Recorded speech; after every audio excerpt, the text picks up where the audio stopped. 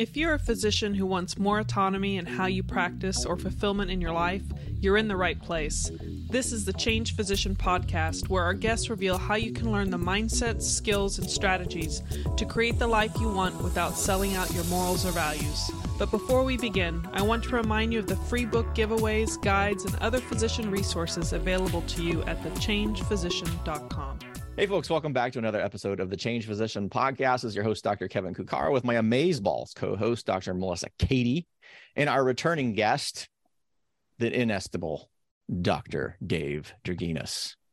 Hey, thanks for having me back on, guys. Yes, we have. If not, it's been a long time since we've had you on, and there's been a lot of changes I know going on with what you are doing. But the real reason we wanted you on is because of short-term rentals. And short-term rentals over the last couple of years has become somewhat of a hot topic. There's a lot of interest in it, particularly, I would say, in the physician community, because people see it as opportunity to maybe, I don't know, to do something with it. We'll talk about the some things. And as a player in that space, someone who has a lot of experience in this, wanted to have you on the show to talk about your background as well as your experiences with short-term rentals. Yeah, absolutely. Happy to come on and chat with you guys about that. It's something that I'm passionate about. And you're right, Kevin. It went from something that was little known when I started years ago, and it was, I would say, relatively easy to make really good money in the space, to the pandemic happening and everybody having an oh crap moment. There's a lot of change. A lot of people got out of the space. A lot of people subsequent to that really got into the space.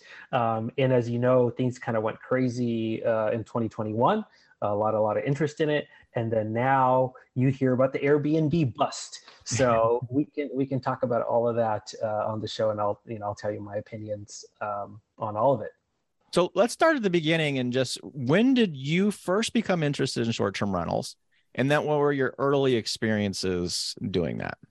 Yeah, sure. So I'll say that I'm the type of person where I don't like to just kind of jump into something and figure it out as I'm going along. I'm more of the type of a person that likes to research something thoroughly, really have a game plan before I jump in, especially for something that, is, a property, right? You're talking about hundreds of thousands of dollars potentially that, you're going to move into this type of an investment. So prior to jumping into short-term rentals, I probably studied about a year, trying to find everything I could get my hands on, subscribing to every email list, within the short-term rental space, just soaking up every type of, information that I could find on it. And I was just very, very intrigued at the time. This was probably like 2016, 2017, really intrigued with the share economy, and how that was pertaining to real estate.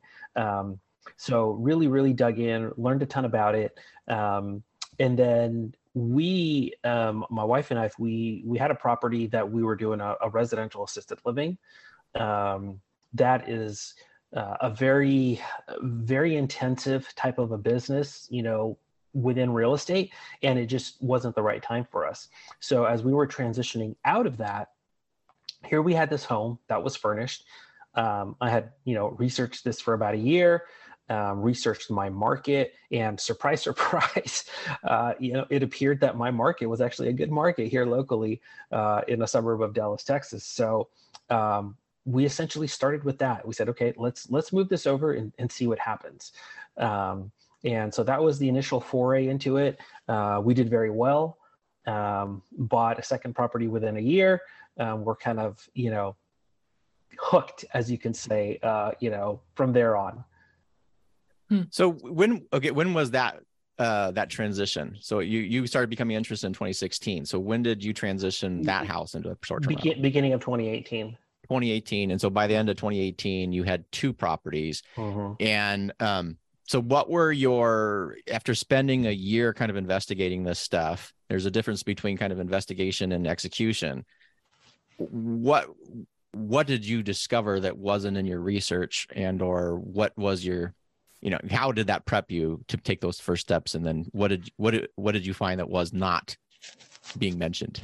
So I don't think there's any particular pearl, but I think just generally, and it all depends what type of person you are, right? Like some people are the opposite. Some people want to just jump in and they're just going to figure it out as they go along. Like I said, you kind of have to know what type of person you are. So for me, I probably have a higher risk of having analysis paralysis, right? Mm-hmm. Like you're just going to overanalyze, get cold feet, and never do anything. And then that's terrible, right? Because you're never going to be able to take advantage of an opportunity. So I would say that learning as much as I could was great. But then, of course, like when you jump in and when you're operating a business, you operate a podcast, you can take as many courses as you want, and the courses are helpful mostly if it's a good course. But then when you're doing, other stuff's going to come up, right? So you learn as you go and you figure it out. I can't point to any one particular thing that I learned, but it's just, I think you understand, like once you start doing, you're like, oh, okay, I didn't think about this. Oh, okay. Like when I'm actually, operating this business, I have to think about that. So, as you can imagine with short-term rentals, you're essentially operating, a hospitality business on top of real estate. So, it's a little bit more intensive, but that's where the opportunity comes as well. So I'm curious, what platforms were used to basically let people know these were available?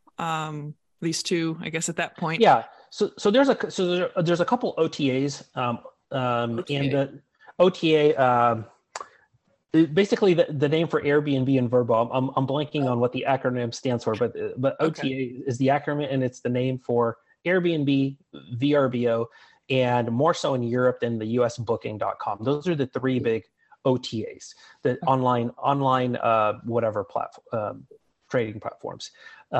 So we pretty much from the outset were on both Airbnb and VRBO, and it's pretty simple to sync those calendars.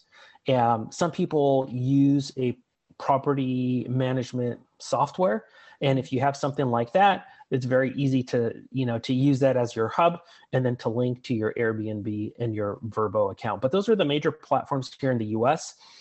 People tend to use Booking.com more so in Europe.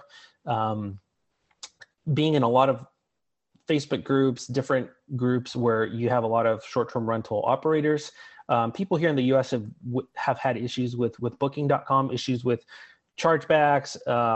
Booking.com is very different than Airbnb as far as like the support. It's kind of like, they don't really give you much. So being busy enough with those two platforms, I haven't really had the need to go into Booking.com. So those are kind of the two OTAs. In the last couple of years, there's been more and more of a trend for people to also have their own book direct platform.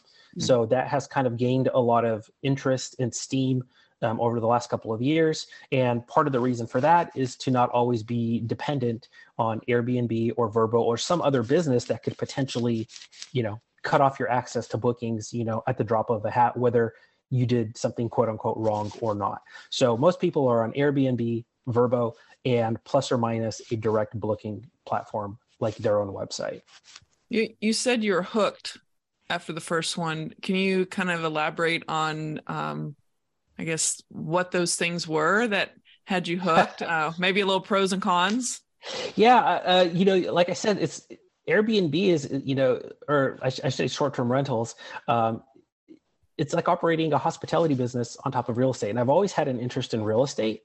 And with something like short-term rentals, the cash flow that you can get is significantly greater than a long-term rental. So, anywhere, 3x, 5x, depending on the property of what you would typically get. So with that cash flow, you can achieve financial independence a lot quicker. You can buy the next property a lot quicker. There's a lot of implications of that. And for me, I enjoyed the aspect of researching a market, finding the right property, furnishing that property appropriately, getting nice pictures, marketing. There's a lot of marketing, right? Because you think about Airbnb, it's essentially, a lot of marketing between your photos and your descriptions and all that kind of stuff.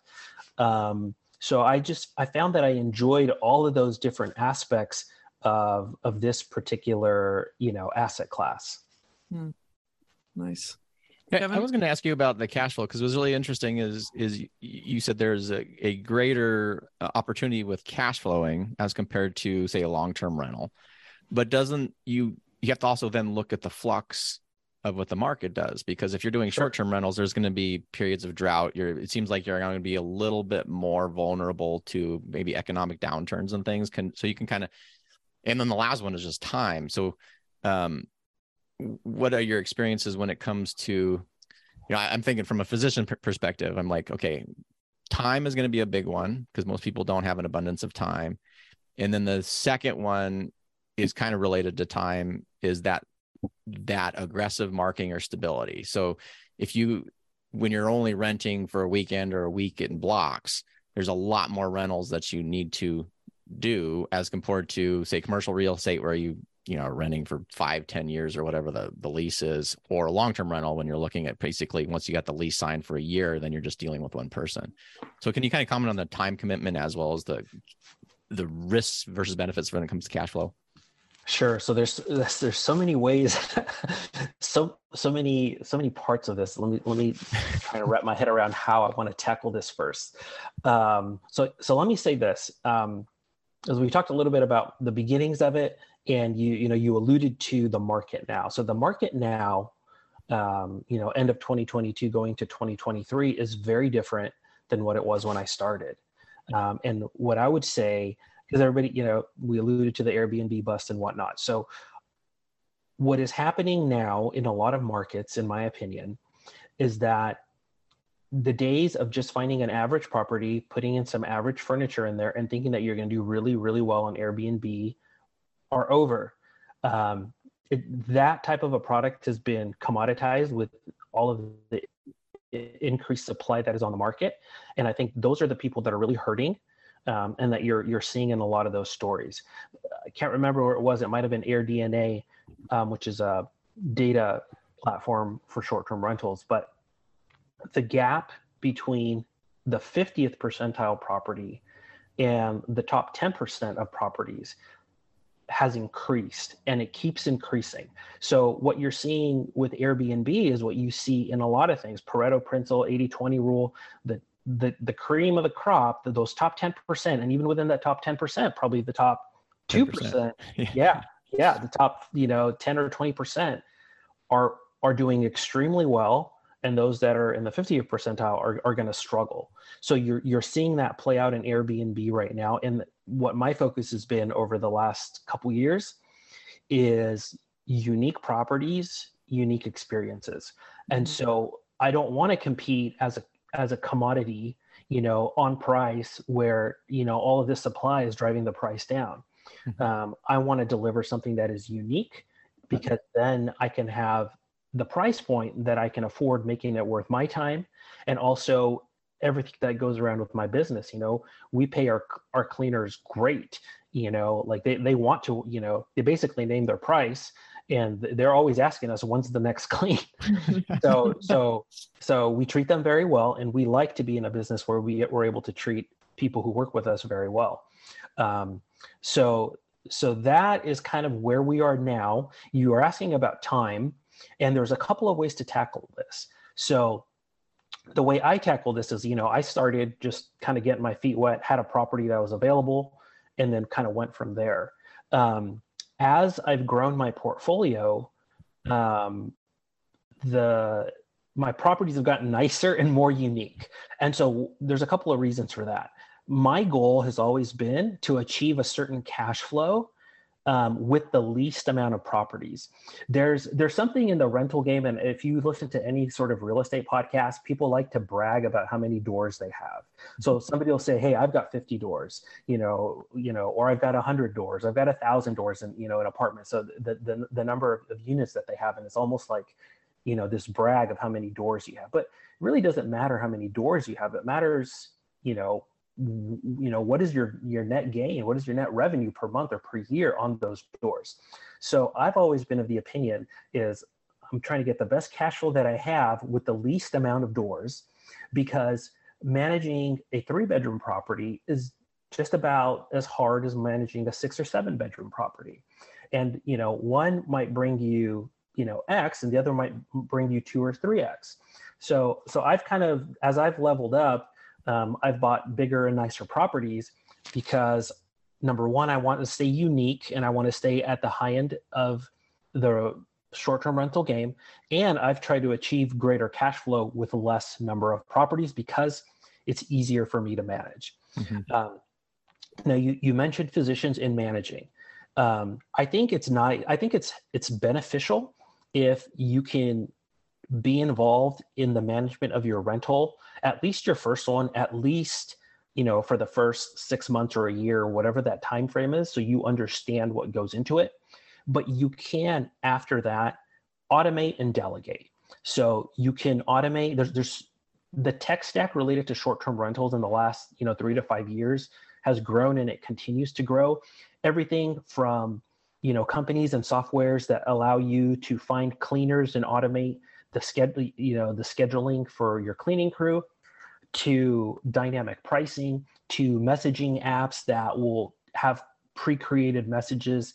There's so many softwares out there and property management systems that allow you to automate a lot of this for you. And as you probably know with podcasting and all the people that you've talked to related to share economy, related to global economy, a lot of people who have online businesses work with virtual assistants. So I know folks in the short-term rental game that have virtual assistants that, hey, between this hour and this hour, I've got this virtual assistant in the Philippines, for example, who is going to answer all of the messaging questions. And there's a curve, there's a learning curve, there's a training system and all that kind of stuff. But people utilize virtual assistants. They utilize all of these softwares, and then having a few key people on the ground locally, a good set of cleaners, of course, a good handyman, and then basically go from there. So there are ways to do it, even with a busy physician schedule, using automation, delegation, virtual assistants, where you can manage properties and you don't even have to be in the area. So how many doors do you have? So I don't have that many doors. We have 3 properties, and I'm building a pretty sweet one. So that's a whole nother beast, which few people have gotten into, but actually building a custom short-term rental in a vacation market. So that's what we're doing now. And it's kind of, I could have bought something at the beginning of the year, but I really didn't like what the market was showing us at the beginning of 2022. And so we bought land. So it's a little bit slower, but we bought land, and we're going to build, we're building a castle. So cool. So we're building a castle in a vacation market. And I think it's going to be really, really cool. And it's somewhere that we're going to be able to utilize ourselves, like on the weekends. So we're going to be able to make memories with our family, go there and use it when it's not being rented. One thing that we didn't talk about here is, using short-term rentals, real estate as a vehicle to teach kids about money. So a couple of our properties are here locally. When there's a checkout, I'll go in and check and just make sure that, the guest left everything okay, didn't leave any open doors, thermostats on crazy temperatures, stuff like that. And I'll take my kids with me. I'll take them usually one at a time, and I tell them what we're doing. I explain what we're doing, and they love to jump in and help out. And it's just a vehicle for us to talk about, hey, we're providing a service in the neighborhood. People need to come stay for a couple of days. They're visiting family, they have a conference, and they really need a nice place that's ready to go. And we provide that, and, they pay us for that. And, they get to learn a little bit about business and real estate alongside us. That's very exciting. So I'm curious, I'm assuming this is kind of like an LLC entity. Do you leverage debt from a business standpoint, or do you use personal? Like how is it that you, I guess, position yourself to leverage these? I'm assuming you leverage. So most real estate, you're going to be able to leverage that. That's, one sort of nice thing, but also, one potentially dangerous thing, I guess, about real estate. How leveraged are you going to be?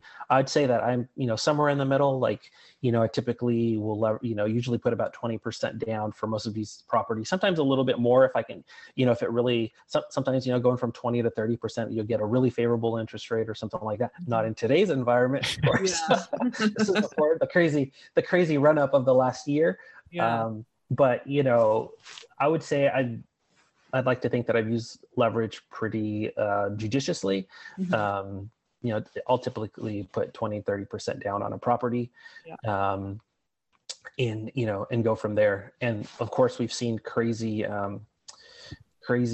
valuations, in real estate across the board, finally coming down a little bit now. But yeah, that is a nice thing that you can do. But I think you always have to be kind of wary and careful of having reserves. And that was a lesson that, myself and my wife, we learned in COVID. COVID hit March of 2020, and all of a sudden for all these short-term rental operators, their revenue dried up overnight. And depending on where you were in the country, it stayed dry for a while. So it's so important to have reserves, I would say probably at least 6 months of reserves for your property to be able to pay, to pay and cover all of your bills, all of your overhead, all that kind of stuff.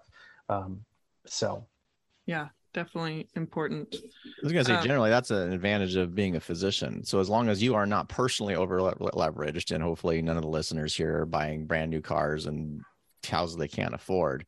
But if you're living within your means as a physician, we typically have greater income stability than another profession. So it seems like you're a little bit more resistant when a downturn occurs. It still can hurt, but you're a little bit better protected than somebody else in a different industry. And not that you would want to, but you could have the potential, right? I think probably a lot of physicians, I know with anesthesia, like I get emails like almost on the daily, people need anesthesiologists. You can go pick up an extra shift, go do some locums or something if you really needed to. Hopefully does, you don't put yourself in that position, because hopefully your real estate allows you to get to financial independence and have cash flow coming in, and you can practice medicine on your terms. But I think we do have the option to kind of turn it on or turn it up a little bit for a short amount of time if you need to do that. If you need to. Yeah.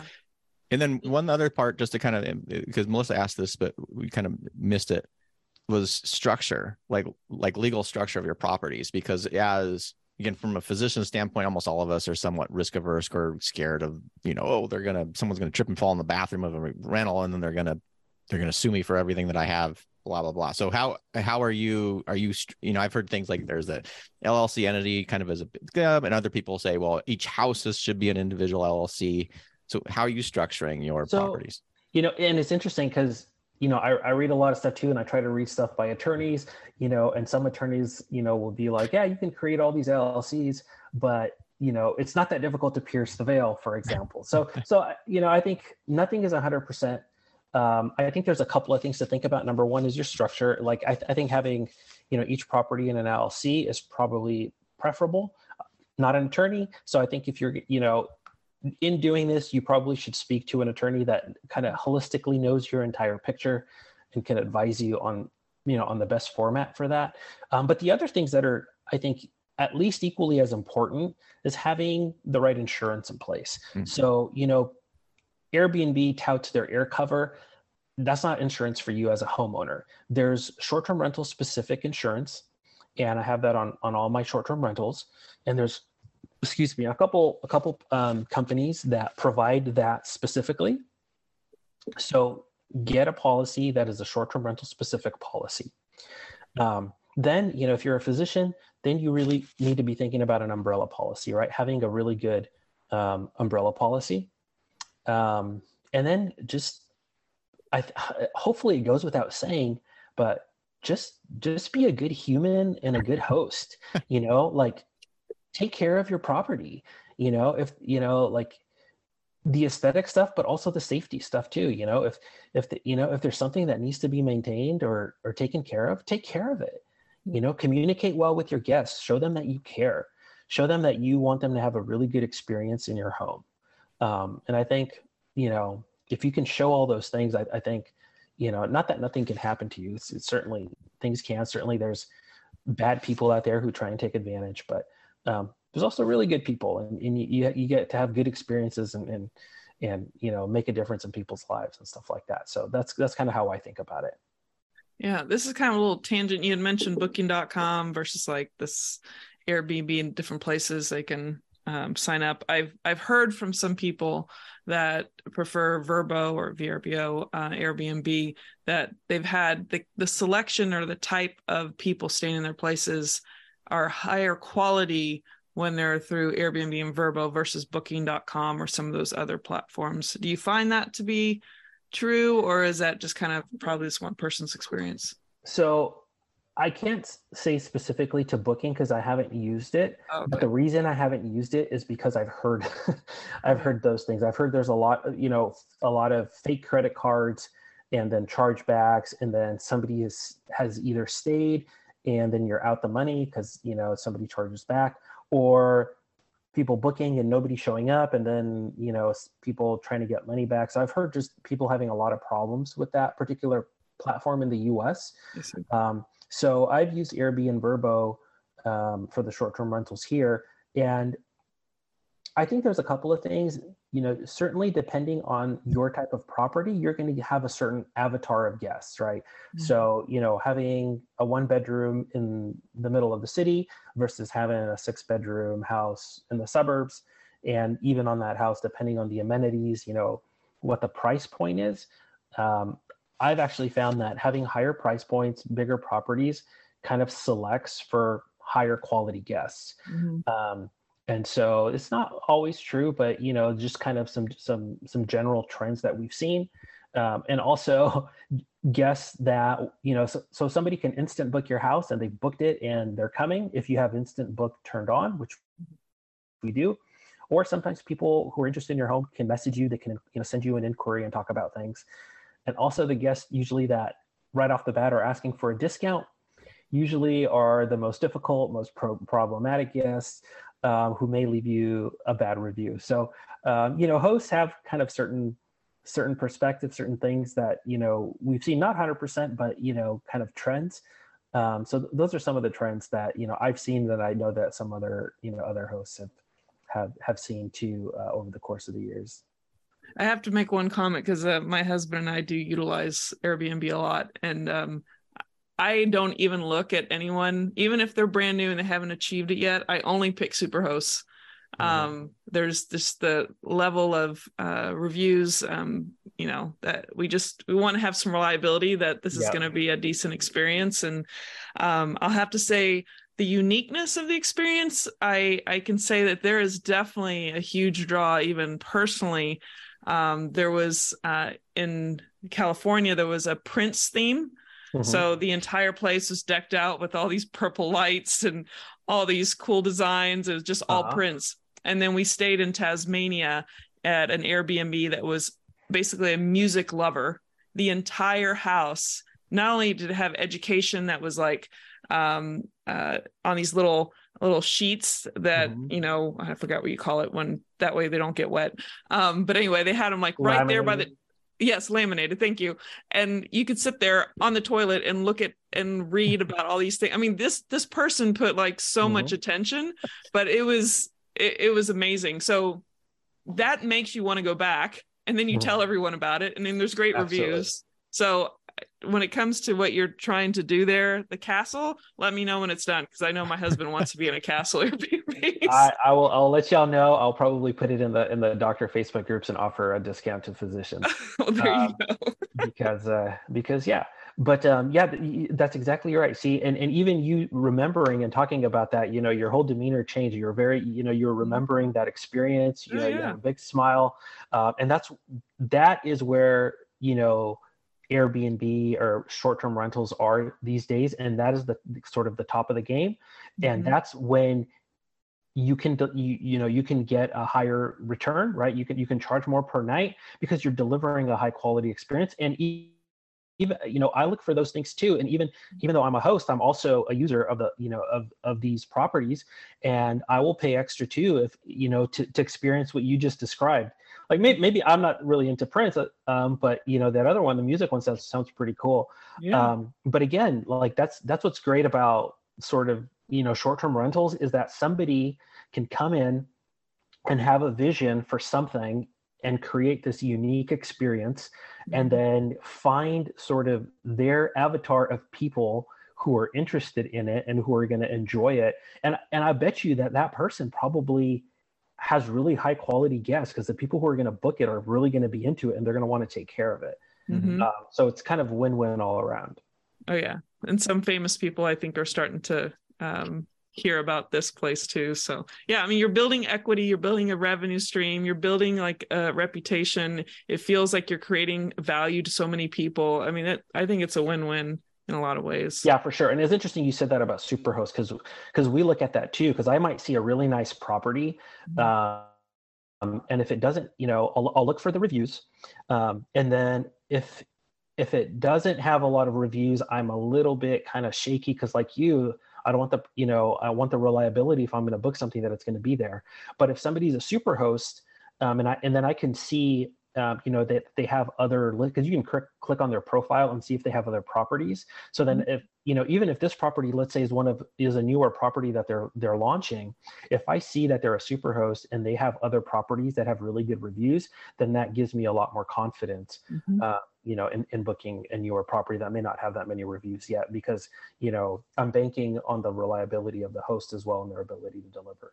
Sure. Absolutely. Kevin, sorry, I just kind of took over there. No, it was like it was just like, we're gonna have to have you back on another one, Dave, because there's like so many other questions and things. Well, you can see why I'm excited to talk about this. So there's so many different areas that you can get. We haven't even talked about the different niches. We say Airbnb or Vrbo or short-term rentals, but there are so many niches within short-term rentals or mid-term rentals. So what's a midterm? Is that like a month or? Yeah, typically a month or longer. And so we've actually taken some of our higher end properties and done really well with midterm rentals and helping. And it's really nice because, somebody in the local market has had damage to their home, and now they need to be out of their property for a month to 3 months so that somebody can fix it.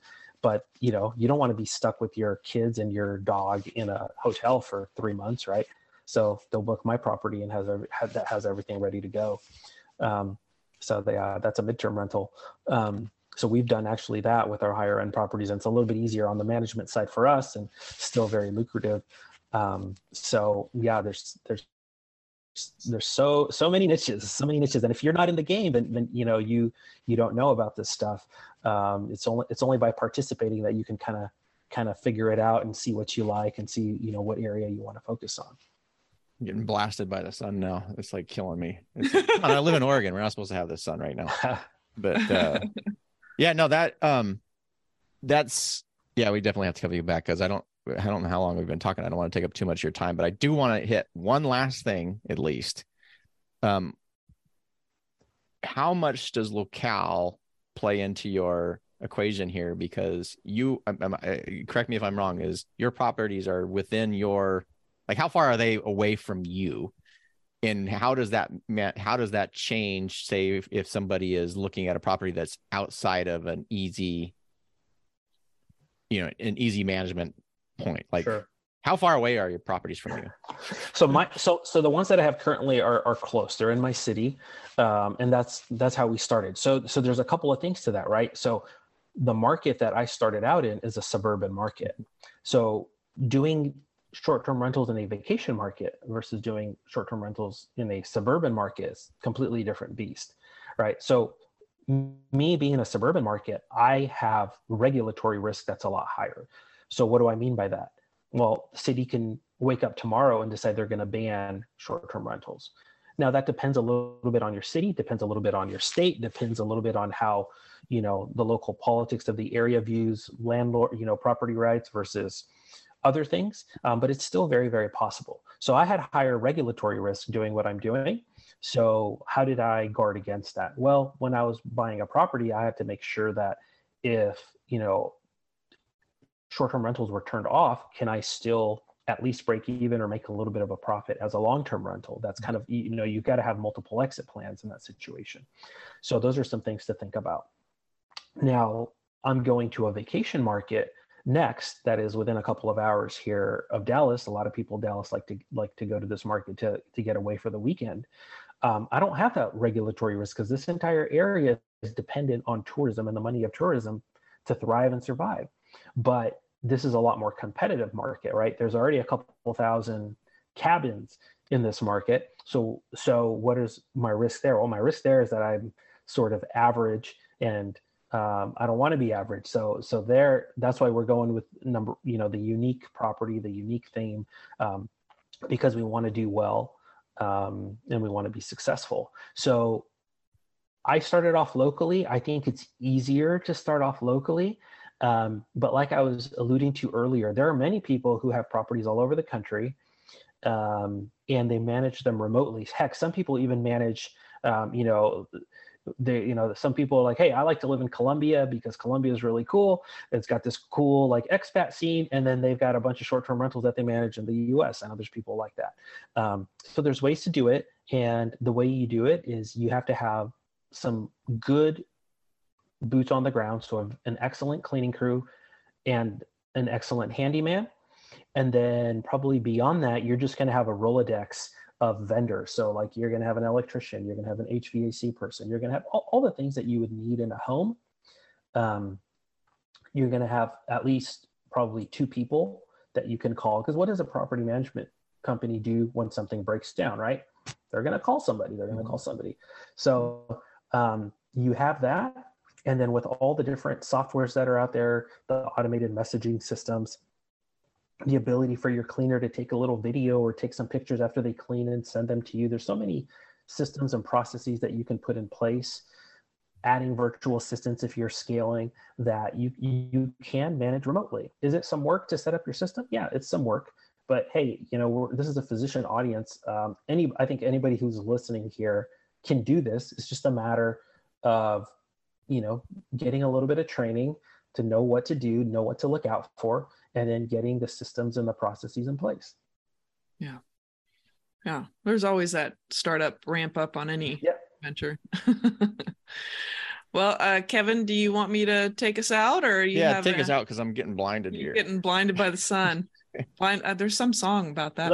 Let me just say real quick. I've enjoyed this tremendously. If you guys feel that you guys want to chat some more, I'd be happy to come back on sometime.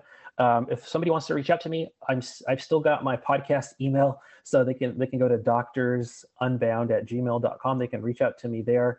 I've got a friend that's kind of tugging at my shirt to start a short-term rental type podcast or site. So that may be coming. So if you have any questions about this, you can reach out to me on that email. And if you want, you can go to Doctors Unbound. The podcast is still up. I haven't produced an episode in about a year, but if I do launch something, I'll probably announce it there. So if you want to go to the podcast and just like click subscribe, whenever there's like a new episode, you'll get a little notification and you'll be able to hear what I'm up to. Awesome. And we'll be more than happy to bring you on to give an update to all of our listeners too. So make sure to follow him at Doctors Unbound. And thank you again, Dave, for joining us today. And we look forward to probably many episodes over the years. We're trying to keep this train going at the Change Physician. But thanks for joining us today, everybody. And if you don't know what the Change Physician is all about, you can go to thechangephysician.com and join if you're a physician or a physician ally. And we look forward to seeing you on the next episode. Take care. Stay well, Thank folks. you for joining us today on the Change Physician podcast. If you've enjoyed this episode, please let us know by going to thechangephysician.com. And while you're there, be sure to check out the free book giveaways, guides, and other physician resources available to you simply by joining the community at thechangephysician.com.